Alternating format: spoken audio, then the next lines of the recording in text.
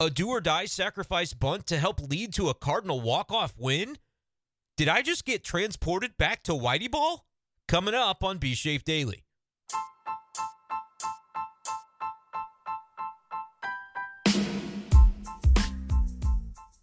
What's going on, everybody, and welcome in to this edition of B-Shape Daily. Brendan Schaefer here with you, evening hours of Tuesday, August 29th, 2023.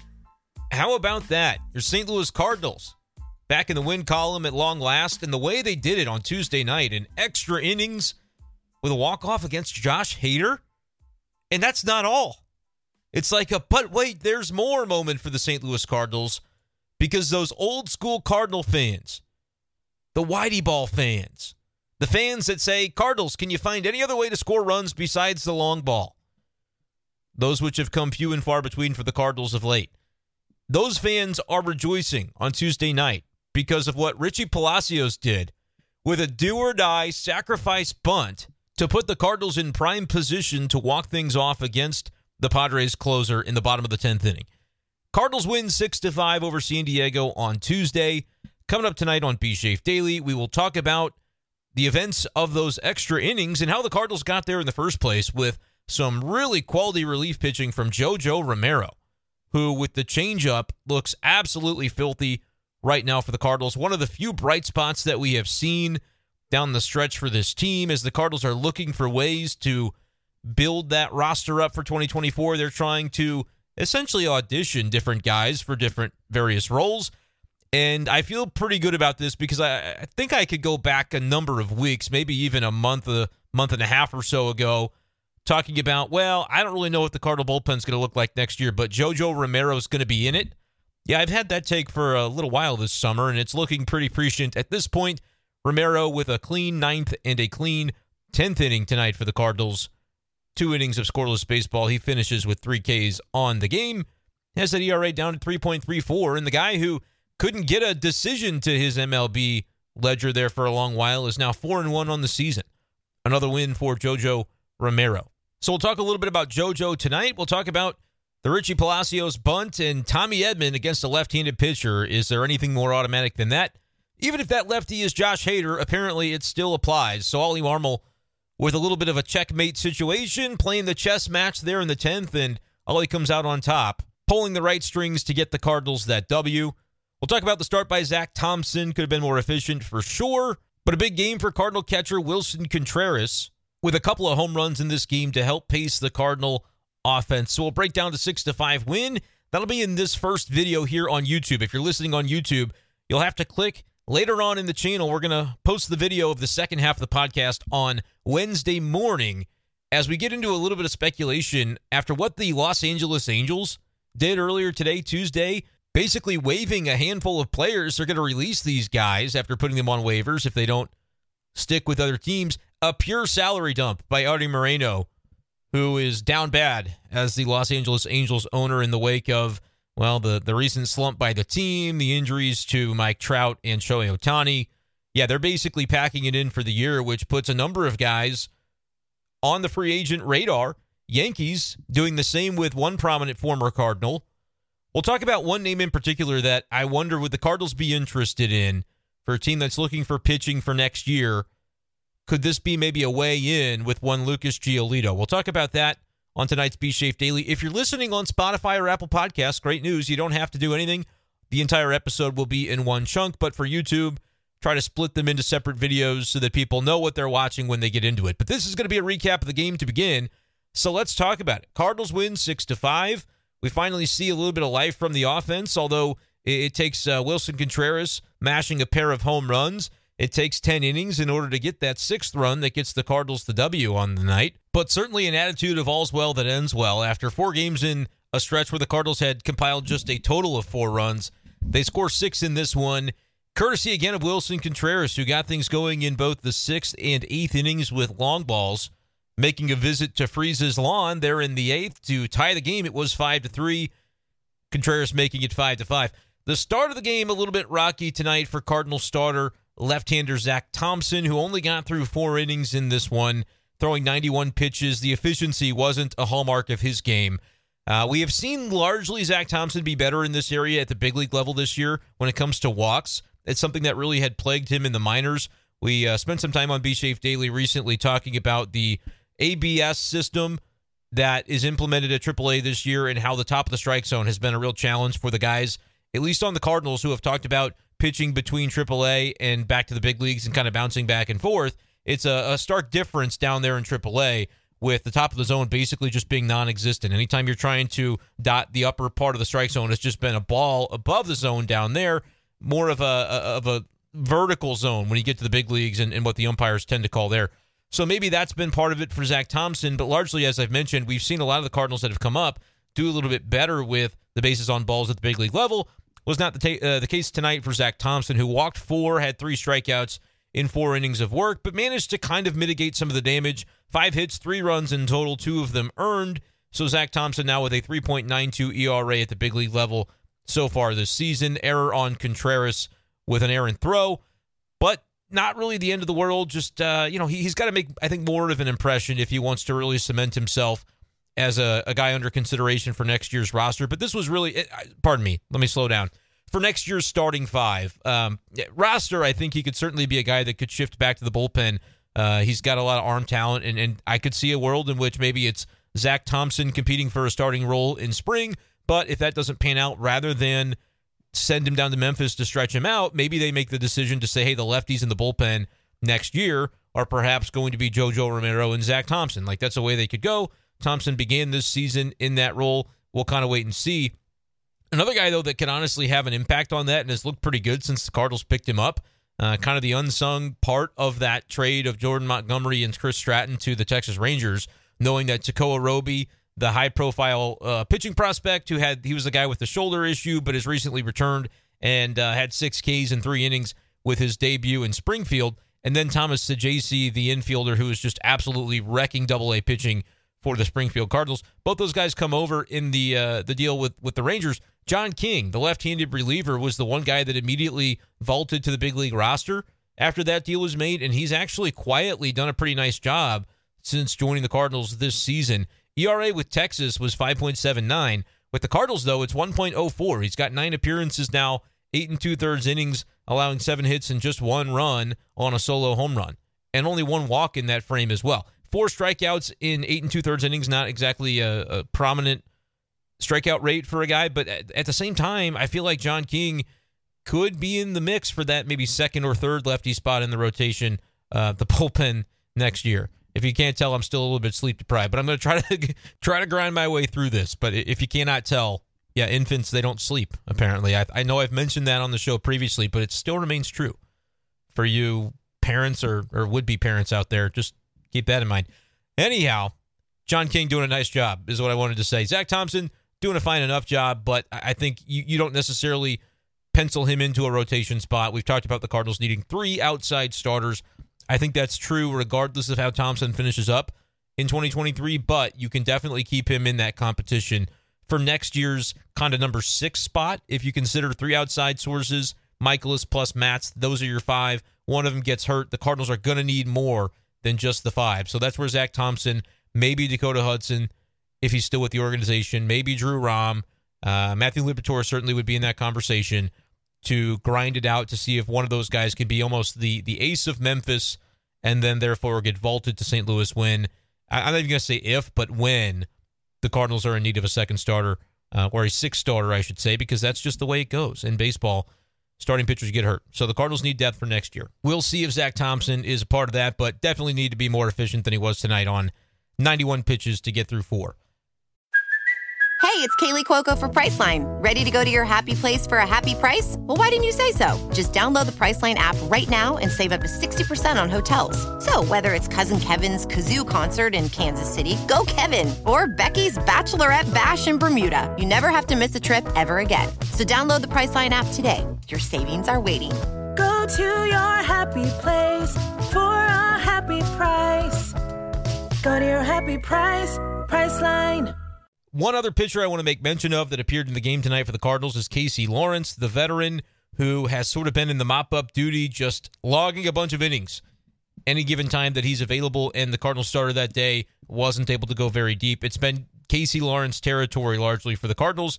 And I've gotten a lot of comments and questions about, like, why are the Cardinals devoting so much real estate within these games to Casey Lawrence, who presumably will not be part of next year's team, right? Like, he's a veteran in his early to mid-30s, is kind of a journeyman guy, has a 4.97 ERA after today's appearance, gave up a run in the 6th, a run in the 8th, goes 3 2/3, just chewing up innings. That's kind of the name of the game for a guy like Casey Lawrence. And the question would be, could the Cardinals be using that platform to showcase potentially some younger arms that they could learn about more for next year's team? And it sounds great in theory, but I really do want to stress that at this point in the season, the Cardinals are at a place where they just got to get through it, and they just got to try to finish out these games, and you need to throw 9 innings. And Casey Lawrence, for better or worse or indifferent, has been able to throw 3 to 4 to 5 innings in a relief role and just be the guy to take the ball and go till your arm falls off. Like, that's kind of where the Cardinals are. And then this game kind of turns in their favor, where they're able to say, all right, as we get into these late innings, it's still a close game. And so they bring in John King for the final out of that 8th inning, which then leads to the home run in the bottom of the 8th, where the Cardinals have suddenly tied the game. That makes it JoJo Romero territory, and the rest is history. Just kind of interesting to see the run that Casey Lawrence is getting right now. It may not be glamorous, it may not be sexy, but I do want to caution Cardinals fans who are going, why are they spending so much time on this guy? It's a valuable role to the team. It's similar to what Andrew Suarez is doing. We saw Jacob Barnes take the ball for an extended period. Like, that's kind of where they're at right now. This was the plan. You know, they had signed these guys to minor league contracts leading up to the trade deadline, knowing, hey, there's going to come a moment in this season where we are going to have to restock the roster. And in theory, it would be great if you could devote a lot of that energy to young guys and emerging talents, but sometimes you just need your vegetables. And I feel like these guys in the bullpen, the mechanics of getting through a major league season when you're a team that's as downtrodden as the Cardinals are in 2023, sometimes you just need those vegetable relievers that can, like, they're playing for something. You don't think those guys are trying to do the best they can to extend their big league careers, get a look on a roster for next year, maybe right here in St. Louis if they perform adequately enough. Like, a lot of those things are considerations. So it works out for everybody involved. And you look at the kind of quote unquote young guys, like, that's always the trope is, oh, why don't the Cardinals let the kids play? When you look on the pitching side, there aren't any. Like, the guys that you would be clamoring for, like Guillermo Zuniga, okay, you go for that, and then he's hurt, and it's just been kind of up and down for him. The consistency hasn't been there. Cardinals need guys that they can flat rely upon, even if that doesn't mean rely upon to throw up a bunch of zeros. If you give up 4 or 5 runs, but you also throw 4 or 5 innings, you're kind of the guy. But as we've seen, like when Wainwright was really struggling, you can't just expect a guy that's going to be able to go 4 innings if he can only go 1, if he can only record 3 outs. There is a skill to just being able to wear it sometimes, and the Cardinals have some guys in their bullpen that if it's going wrong on a given day, they're going to be able to wear it. But to Casey Lawrence's credit, he pitched well enough over 3 2/3 innings today to keep the Cardinals within striking distance. And then to the credit of Wilson Contreras, he struck. So the Cardinals were able to find a win. Like, this is the gritty type of win that I feel like fans probably find refreshing right now because it's been very rare. It's been few and far between with the way Cardinal games have played out recently. Does it mean anything? No. In the long run, it doesn't really mean anything for the standings or for much of anything at all other than learning about these individual players. But I do think there is value to just a group of guys getting back into the rhythm of what it feels like to win baseball games, because they're not going to get to play in October this year. So they have to make these games count as much as they possibly can. It's not life or death, because if they lose a bunch of games, they get a little bit of a better chance in the draft lottery. That right now they're top 5 pick if the lottery doesn't screw them. So that's exciting to see what Randy Flores could do with that. But this is still a group of players that, hey, if you want to see a quick turnaround in 2024, there's going to have to be a significant overhaul on the roster. Yeah, but there's also going to be a lot of guys that do return, and those guys getting into the habit of playing winning baseball certainly cannot hurt. One guy that's really helped them do that, well, I guess Wilson Contreras applies, because the couple of home runs that he hit today were huge. And every time we kind of bring up Contreras right now, it feels like it's in passing with regard to the conversation that will take place in the offseason about whether or not this guy is the everyday catcher next year, or is he more of a reserve catcher who DHs a lot? Do they even consider having him play some outfield? I think with how many crowded outfielders you have on this roster already, you can't consider that. You'd have to move guys off the roster before even thinking that way. But there is going to eventually be, I think, a reckoning where the Cardinals have to go, what do we want to do? And if they kind of can just accept Contreras for what he is as a catcher, which is, he's got his flaws and he's going to be overly eager at times. He'll make some throwing errors out of aggression. He'll do some things that kind of tick you off. But he's also a passionate player who wants to be great. Like, it's not for a lack of desire or effort from Willson Contreras that, some of these intangible and little things don't kind of go his direction from behind the plate. He wants it. The Cardinals just kind of have to decide, I think, how patient they want to be with a veteran player who defensively kind of feels like you can always grow and get better, right? But he kind of is what he is at this point based on the fact that he's been in the league for a long time, and there's sort of a book on what you can expect from Willson. But you know what else you can expect from Willson Contreras is offense. Got the OPS up to 784 for the season. It wouldn't shock me to see him get on a little bit of a roll and finish at an 800 OPS this year, which would be, right about in line with what he has been for his career. So good to see Willson Contreras, I believe, up to 15 home runs now. Cardinals don't win this game tonight without him, so that definitely bears mentioning. They also don't win this game tonight without JoJo Romero, who is locked into this bullpen for next year, if anybody is. Like, when it comes to guys like Giovanni Gallegos, I don't know if he's going to be on the team next year. If the Cardinals look at it and say he may just be a non-tender candidate, maybe he's a guy that we can try and trade because other teams are going to be compelled to pay him as a back-end reliever. His salary is going to start to climb up a little bit. Largely, he's been reliable for the Cardinals this year, but you're seeing again kind of creep into his game recently, some of those struggles. And when the guy gives up one home run, you can darn well expect he's going to give up a second one. That has been the story of his season. I believe now it's been 5 different games in the season. I want to go back and make sure I check this and get this right. It looks like 5 different games in which he's given up a homer. In 4 of the 5, he's given up a second homer. And that occurred earlier over the weekend against the Philadelphia Phillies in that 12-1 beatdown, where he recorded just 1 out, gave up 4 earned runs, walked a guy, gave up 2 bombs, the whole bit. I don't know exactly what Gio's role is going to be next year if he has one. I like Giovanni Gallegos. I'm just trying to think from a business standpoint how the Cardinals are going to handle it. Ryan Helsley, a lot of rumors flying around about, whether he's dissatisfied, and he kind of shot those down on Twitter. But could he be a trade candidate in the offseason if the Cardinals decide, to kind of test the waters on that, and another team says, yeah, we'll take 101 out of our bullpen, 103 out of our bullpen. That sounds good to us. Maybe that's something that would take place. Ryan Helsley, performance-wise, I think certainly you'd put him right back into the Cardinal bullpen and in the 8th or 9th inning toward the back end of the game. But also you do have to consider what's the reliability of his ability to be on the field, to be available. That's something that I think the Cardinals do think about. I tend to think that's not really a fair way to characterize Ryan Helsley because, gosh, how many pitchers get hurt? A lot of them do. And how many of them throw 103? Not many of them do. So, and there's often a kind of a crossover there with guys that have that elite stuff, but they also have to be careful to figure out the way they manage their arm. Helsley purportedly kind of moving back toward a return to the Cardinals. We'll see. Had the rehab shut down for a time there. I think he's trying to ramp it back up, so we'll see what that looks like. But is Helsley a guarantee to be on the team next year? I don't know. I think I would have him there, but if they find a suitable trade offer, then maybe they take it. JoJo Romero is going to be on this team next year. I feel 100% confident in that. He's just been exactly what the Cardinals have needed down this stretch, and he's proven himself. Like, that's a great example of a guy who is taking the opportunity given to him. When Jordan Hicks goes and Ryan Helsley's hurt, it's kind of one of those deals where, well, Gallegos hasn't ever really fared too well in the 9th. We prefer him in the 8th or the 7th. And JoJo, it's going to be you. Let's see what you got. And he's got it. Like, he looks like a closer on the mound. You know how some guys have the different mannerisms, and they were talking on the broadcast tonight about him looking like Al Raboski just needs the Fu Manchu, and he's kind of already got the mustache going. Honestly, JoJo Romero, man, I think he's got the chops to be a late-inning lefty for the Cardinals next year. I'm not saying he's going to be your closer necessarily because you might have some other competition for that role, but he's certainly taken it and run with it, and that is absolutely, like, not an ego thing, but it's a mentality thing, and JoJo has it.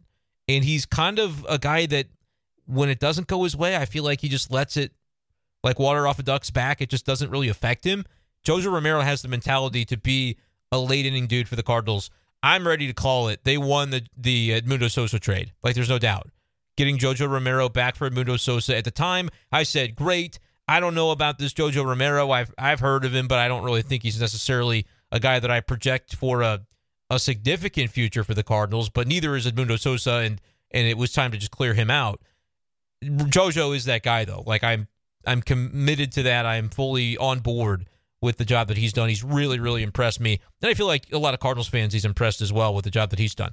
So that's the guy that I just wanted to, I mean, to have that trait where in the Manfred Mann era, when you go into extra innings and there's a guy on second, you got to figure out a way to not let him move.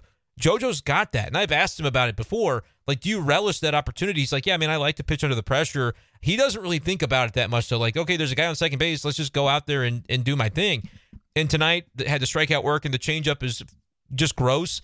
Even like the fastball, 96, 97, like he can pump it up even beyond that. Getting location to be perfect. I mean, he's been really, really good just with what he's been able to do and kind of mixing and matching against certain hitters. Really impressive tonight. Again, the Cardinals do not win without the contributions from JoJo Romero. But let's talk about that bottom of the 10th inning, huh? If you're an old school Cardinals fan, if you're a whitey ball kind of Cardinal fan, you really liked what you saw from Richie Palacios, who, look, it's one of those deals where with the Manfred Man, there are ways to manage it and strategize it. And sometimes the best manager can find a way to win a game by kind of deploying the pieces the way that he needs to in those innings. The way that I look at it is in the top of the 10th inning, if you're on the road, you're not doing the sacrifice bunt to try to scratch across one run because your assumption has to be with the other team also starting off with a man in scoring position in the bottom half of the 10th inning, they have just as good of an opportunity to get that guy across home plate, and then we can just keep doing this forever. Everybody scores 1 run per inning if you play small ball as the road team. As the road team, I don't think you bunt. I think you have to swing for the fences. You have to try for a multi-run inning. You need that crooked number because it just puts a lot of the pressure on the home team to not only score that first guy from second base that they get for free, but to have the line moving and commit to actually a rally that would need to take place. If you're the home team, though, absolutely you bunt. Like, largely, I think the Cardinal fans talk about the bunt all the time like it's this obsession. I think you guys need to take a chill pill sometimes. Like, it's a little bit much. I get it. You want to see some situational hitting and some situational baseball, and you're largely correct. And it would be nice if the Cardinals didn't just need a solo home run every now and again, and that was all they did for a week. I totally agree with you guys. Sometimes, though, it's not the time to bunt, and a lot of times people are going, yeah, you should just always bunt. Well, okay. In this case, though, I loved it. Very strange to see it with 2 strikes, and, like, not really, it just kind of came out of nowhere for me to think, oh, he's really going to do this with 2 strikes. Laid it down perfectly. I like Richie Palacios' game. And I don't want to get too far ahead of myself and put the cart before the horse because we've seen players like him, like an Oscar Mercado, who kind of had that little skill set that he could get on base in theory. He could play a good defense for you in theory. He could do some of the little things right in theory. Palacios, though, so far is like doing them.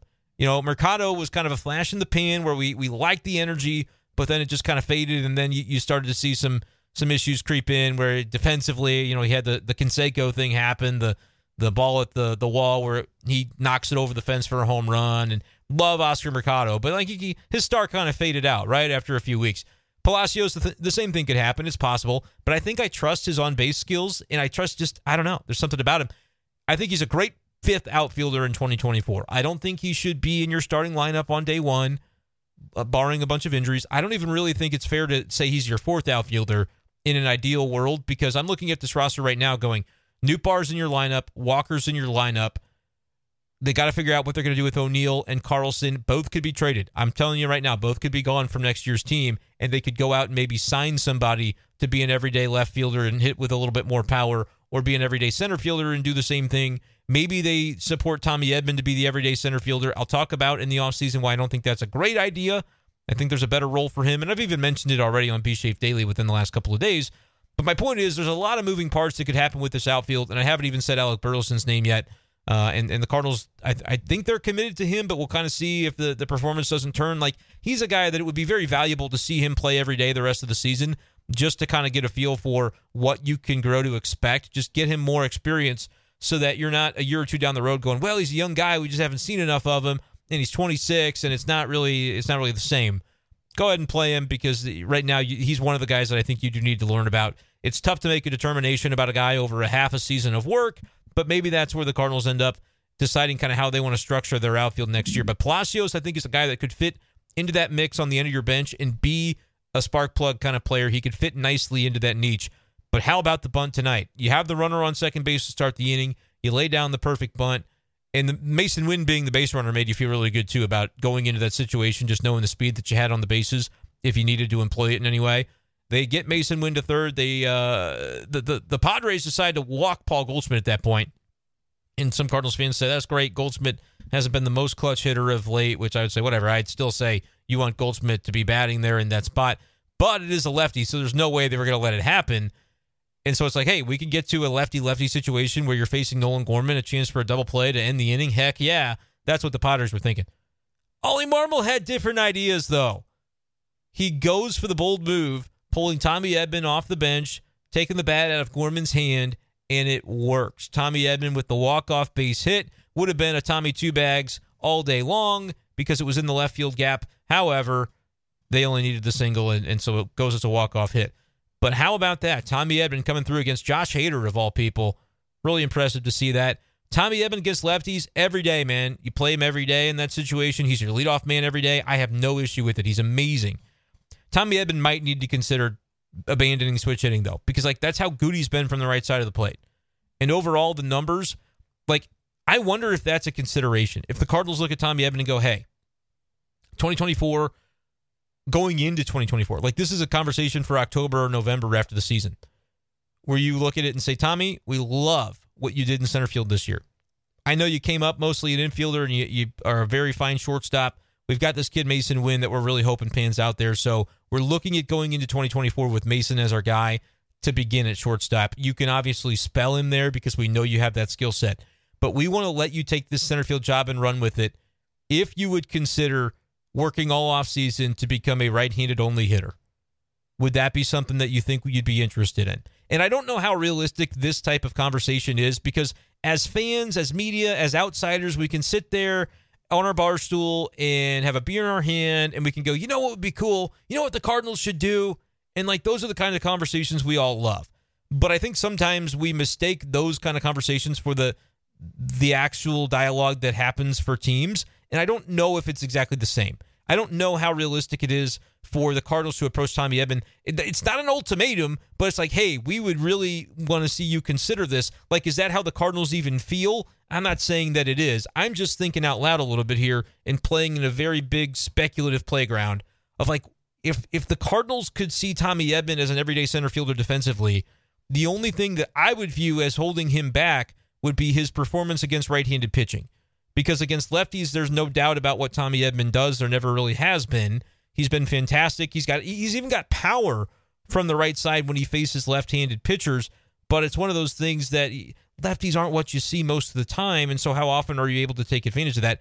Tommy this year with a 766 OPS against lefties, which is a little bit down, I think, from what it was last year. But still, the 467 slug is what really stands out. The dude has power. I believe now he's got 6 homers against lefties, 6 against righties on the season, despite more than double the plate appearances against right-handed pitching as compared to lefties.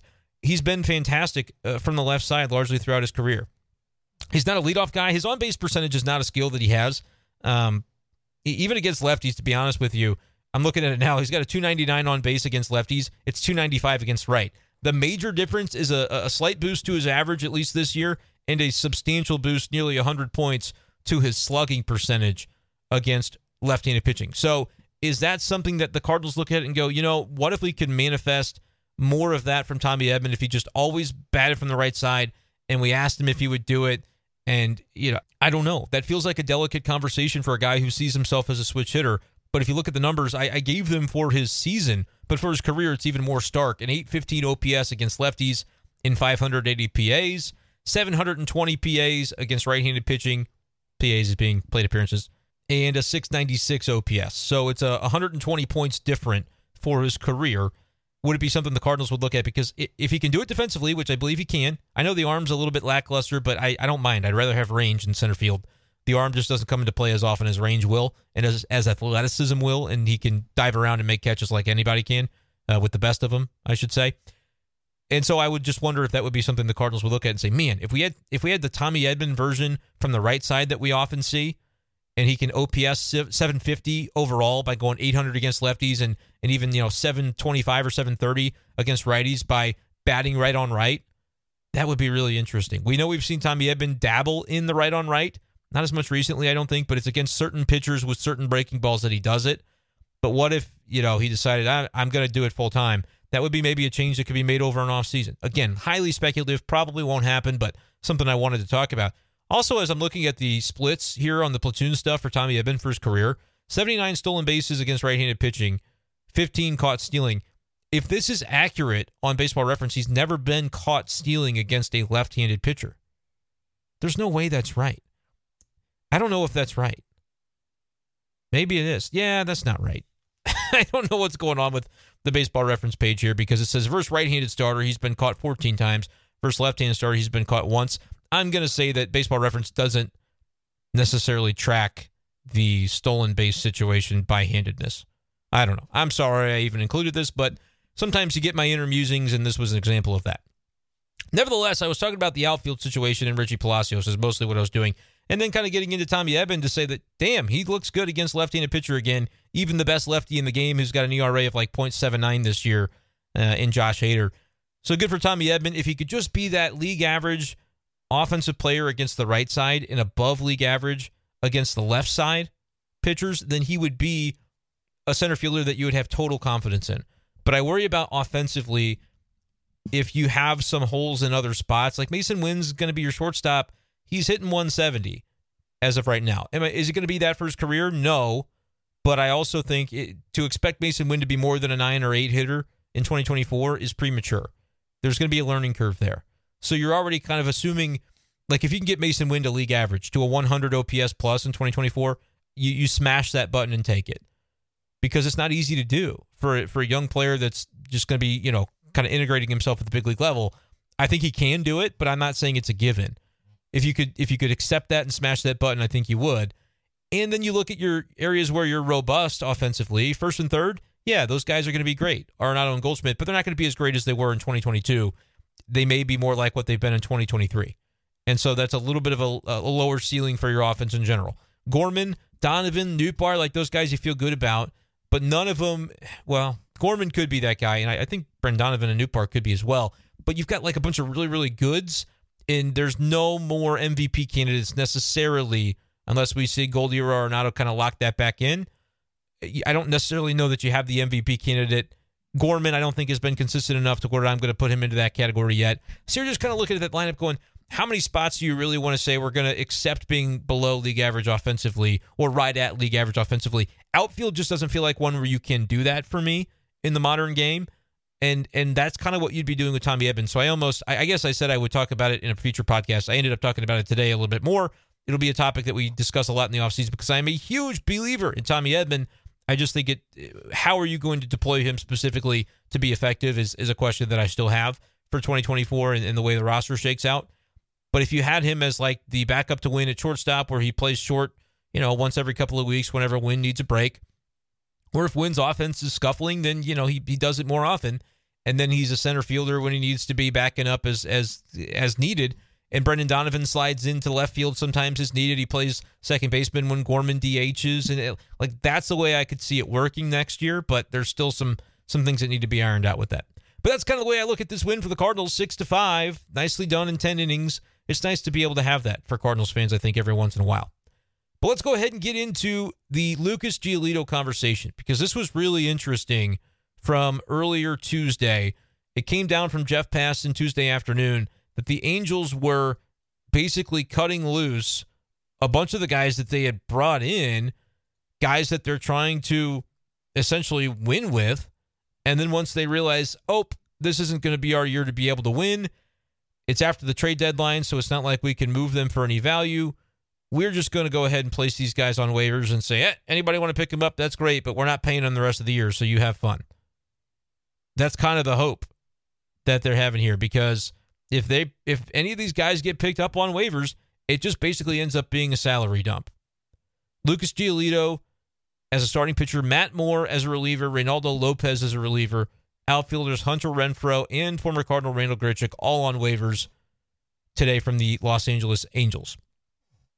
Passan adding for the Angels, it'll be a pure salary dump because there are no longer any August trades. They will all they will get from any transactions is salary relief. Teams that claim the players will need only to pay their salaries for the rest of the season.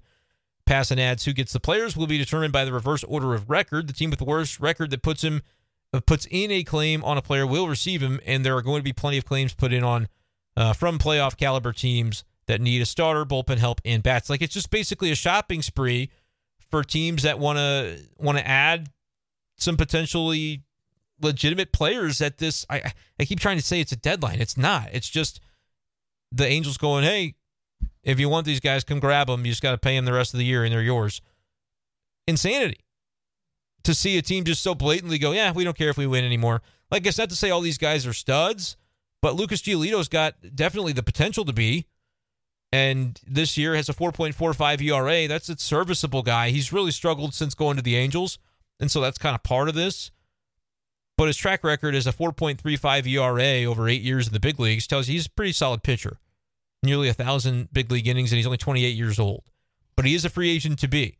And so they decided to cut ties with him shortly after trading for him with the White Sox ahead of the deadline, back when Ohtani was healthy and Trout was healthy, and they thought maybe they could make a run. Yeah, that's not happening anymore. But also Ronaldo Lopez, like they unload 5 players that are major league caliber players here. So here's the deal. Reverse order of standings is how the waivers work. Would the St. Louis Cardinals get involved on any of this?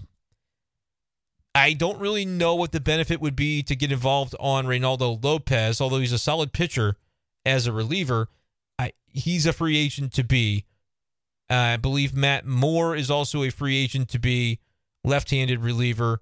This guy's got a 2.30 ERA in 2023. So, like, if you're anybody, it's like, yeah, you could put a claim in on these guys, and they can maybe help you the rest of the way.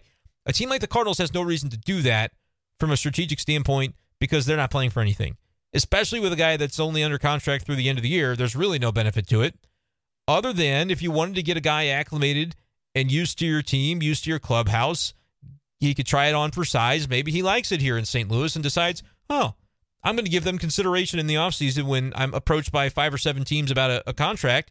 I'll have a taste in my mouth of what it's like to be a St. Louis Cardinal. Here's where I view this. And I saw from a lot of Cardinals fans. I even tweeted something about it to say basically like, would it be interesting? I think I even put the shrug emoji in my tweet. Like, would the Cardinals potentially do something here? But here's what I tweeted out. And let me know what you think about this. And I think there were some other perspectives that I saw that are very relevant. I said the Cardinals have no need for Giolito in 2023 because of their games don't matter. But if you wanted to get a guy in the building on a trial basis, they will be high up in the waiver order. They're 5th. And that's where I put the shrug emoji. And then I said, though, if you wanted to sell a guy on winning culture, this may not be the year to do that for the St. Louis Cardinals because, of course, they're like 19 games below 500, and it ain't their year. Here's another part of this. Before you Cardinals fans say, hey, there's no reason, it's just to pay him a little bit of money and you can get some starting pitching for the rest of the year, which helps. Cardinals fans want to at least see some competitive baseball. You could get him in there, get a look at him, and then have an idea of whether or not you want to offer him a contract in the offseason. Totally valid. Here's what you might do, though. If as the Cardinals, who are the 5th worst team in baseball, you claim Lucas Giolito, or for that matter, any of these other Angels that have been basically thrown in the trash today by Los Angeles, what you'd be doing is depriving all of those guys, any of those guys, of playing playoff baseball. Because in theory, if none of the bottom dwellers take any of these guys, a playoff team's going to. Like, there will be claims put in on Lucas Giolito. Even though he struggled, all it costs you is money, and you can never have too much pitching depth if you're a playoff caliber team. Injuries are going to happen, and there's no way to account for them late in the season unless you've got guys on the roster already who can step in. So Giolito is going to get claimed by a lot of teams that are playoff caliber. The Cardinals aren't playoff caliber, but they get first crack because they have the reversed order of standings benefit. They're 5th from the bottom, which means they're 5th from the top when it comes to these waivers. Like, I don't think they're going to be interested in Randall Grichuk. I know people would love to see the reunion. I don't really see a point in that. They're not going to be interested in Hunter Renfroe, I wouldn't think.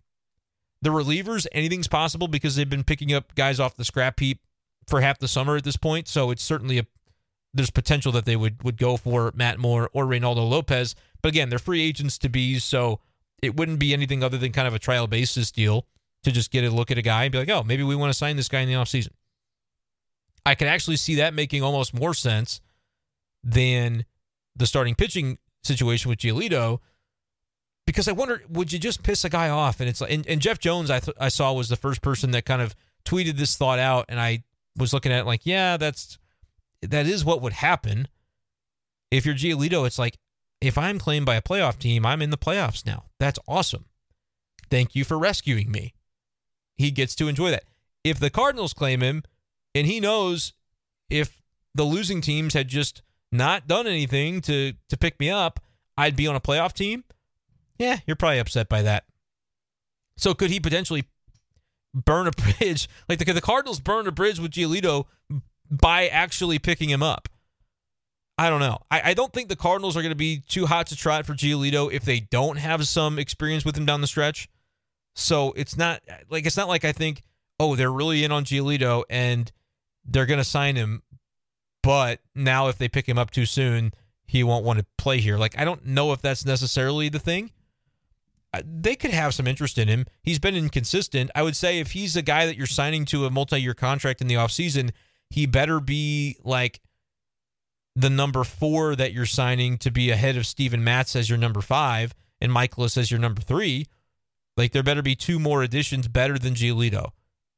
And you might say, well, I don't know if that's realistic, Brendan. Giolito's a pretty big name. Sure, he's got a big name. He's got a cachet. He's got a reputation as a big league pitcher for a long, long time. But what does any of that matter?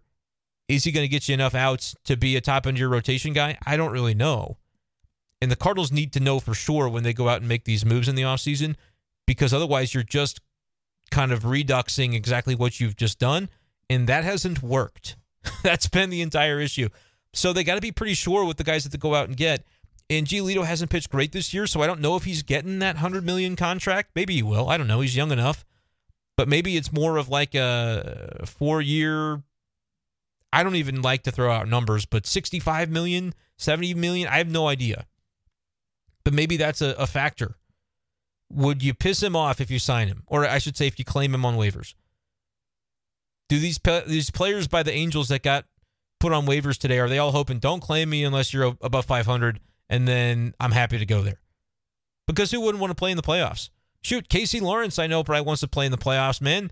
He's like, if I had known that was a thing, I would have gone to the Angels and I would have gotten put on waivers today. I love it. Casey Lawrence doing a nice job for the Cardinals.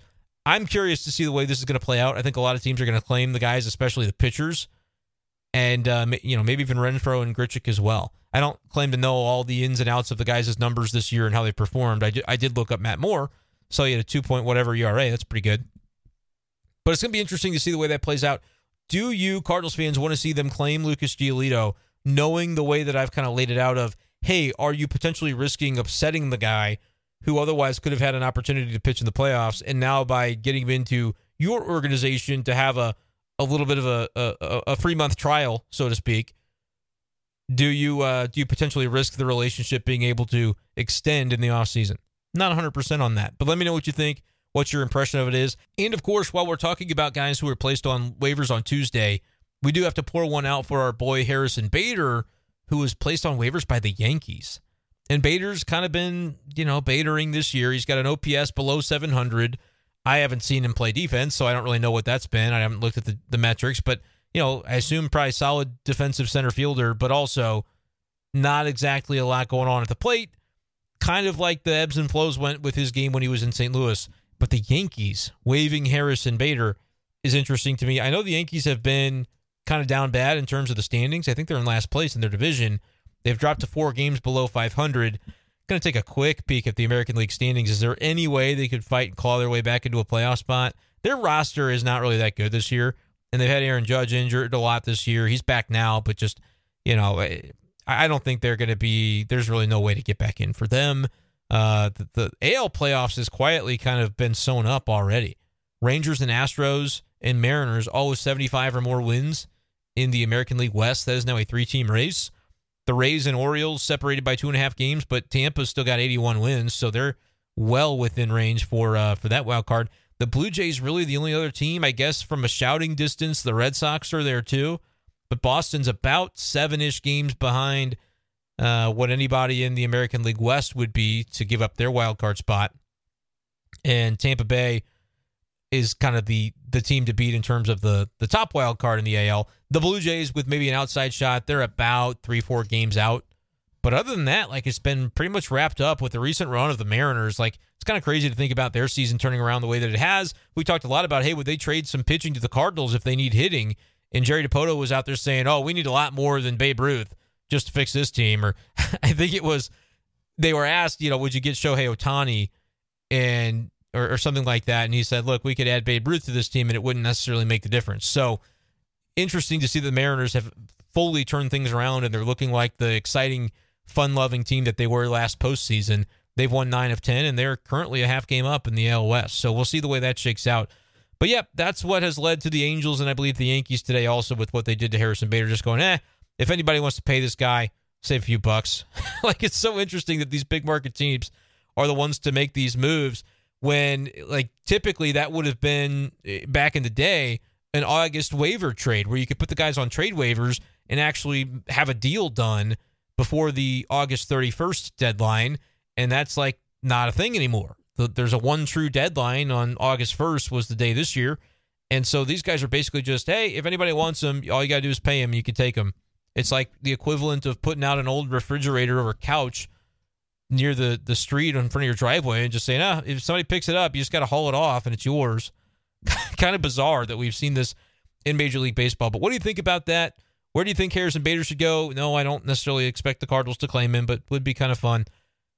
But the other aspect of that is Lucas Giolito. Could that make sense, or would the Cardinals, by claiming him, risk a potentially future relationship with the veteran starting pitcher?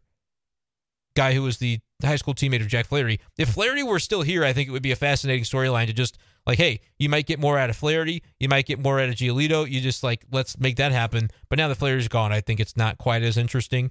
But let me know. A lot of Cardinals fans said, hey, no, I want to see it. Don't be cheap, DeWitt. Go get him. I don't know. I don't know if you're playing the long game, if that's necessarily something that makes sense or not. But let me know what you think in the YouTube comment section below. Make sure to slam the subscribe button on the channel if you enjoy daily Cardinals content. We'll be talking more about these sorts of things in the offseason in particular. But if you missed the very beginning of this episode on YouTube, make sure to go find the discussion of the Cardinals win from Tuesday night. If you're on Spotify or Apple Podcasts, well, you've heard the whole podcast. Thanks for being with me. That's going to do it, though, for this edition of the show. Appreciate you guys, as always, for listening, and we'll talk to you next time on Be Safe Daily. Peace.